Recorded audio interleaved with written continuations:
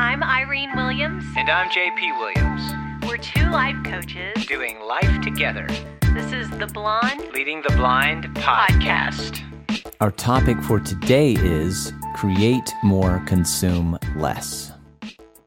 Out of the gate, you need to claim as part of your identity your creativity. Oh yes, you with your accounting degree and your love of spreadsheets, you heading into work to clean the frother at the coffee house, you driving to a sales meeting to meet with your team, you driving the bus. You are creative as a person on this planet. The ability to create, to have original thought and imagination and have that result in a new thing that exists in the world, that's actually a unique aspect of being human. And when it's not expressed, there are issues. One misconception I hear in coaching clients all across a lot of different industries is they will say something to the effect of, I'm here to support what someone else has created. I'm not creative. And that couldn't be further from the truth. We all need one another to make things happen. If you look at the history of the terminology related to creativity, create, creative, creativity, these terms weren't closely associated or almost exclusively associated with artistic endeavors until the early 1800s. So it can be very limiting and inaccurate to think that being creative has to be aligned with wielding a paintbrush, writing a song, or doing some kind of other artsy endeavor.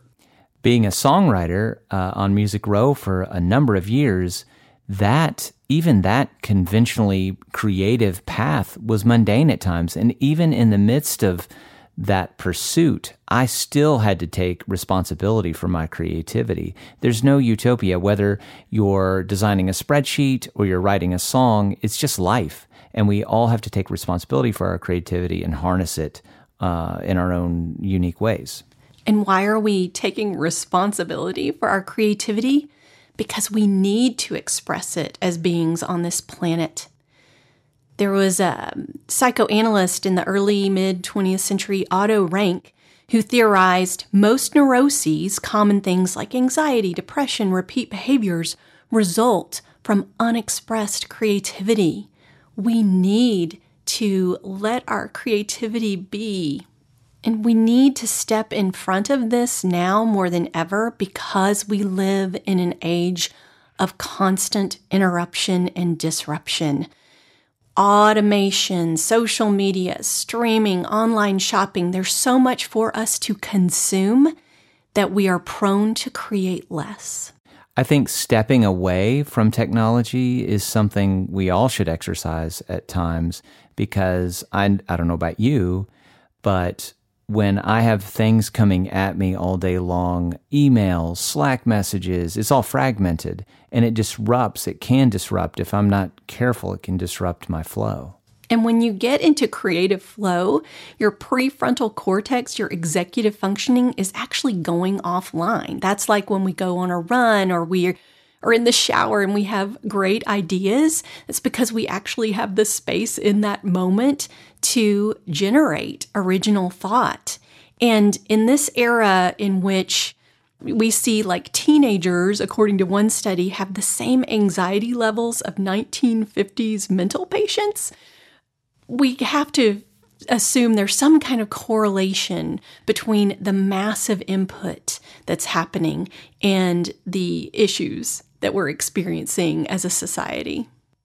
How do we create more and consume less? Acknowledge you are creative. Knowing that about yourself and realizing you need to express it is the first step. Taking responsibility for your creativity, and I think tapping into curiosity. How can I make this spreadsheet, this job that I'm currently doing, how can I make this interesting? That's creative in and of itself. Then I would engage my prefrontal cortex to decide in advance how I'm going to consume and when I'm going to consume. Decide, make those choices, and then create the space to be imaginative.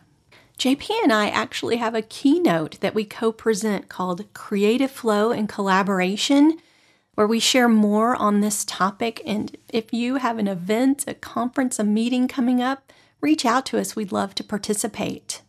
Also, if you think about it, throw us a rating. That helps us with this podcast. We love reviews, and so if you want to take time to do that for us, that would be fantastic. If you want to hear more about me, you can go to jpwilliams.net. I'm at irenewilliams.com. And to read more about digital decluttering, go to thedigital.lifeacademy.com.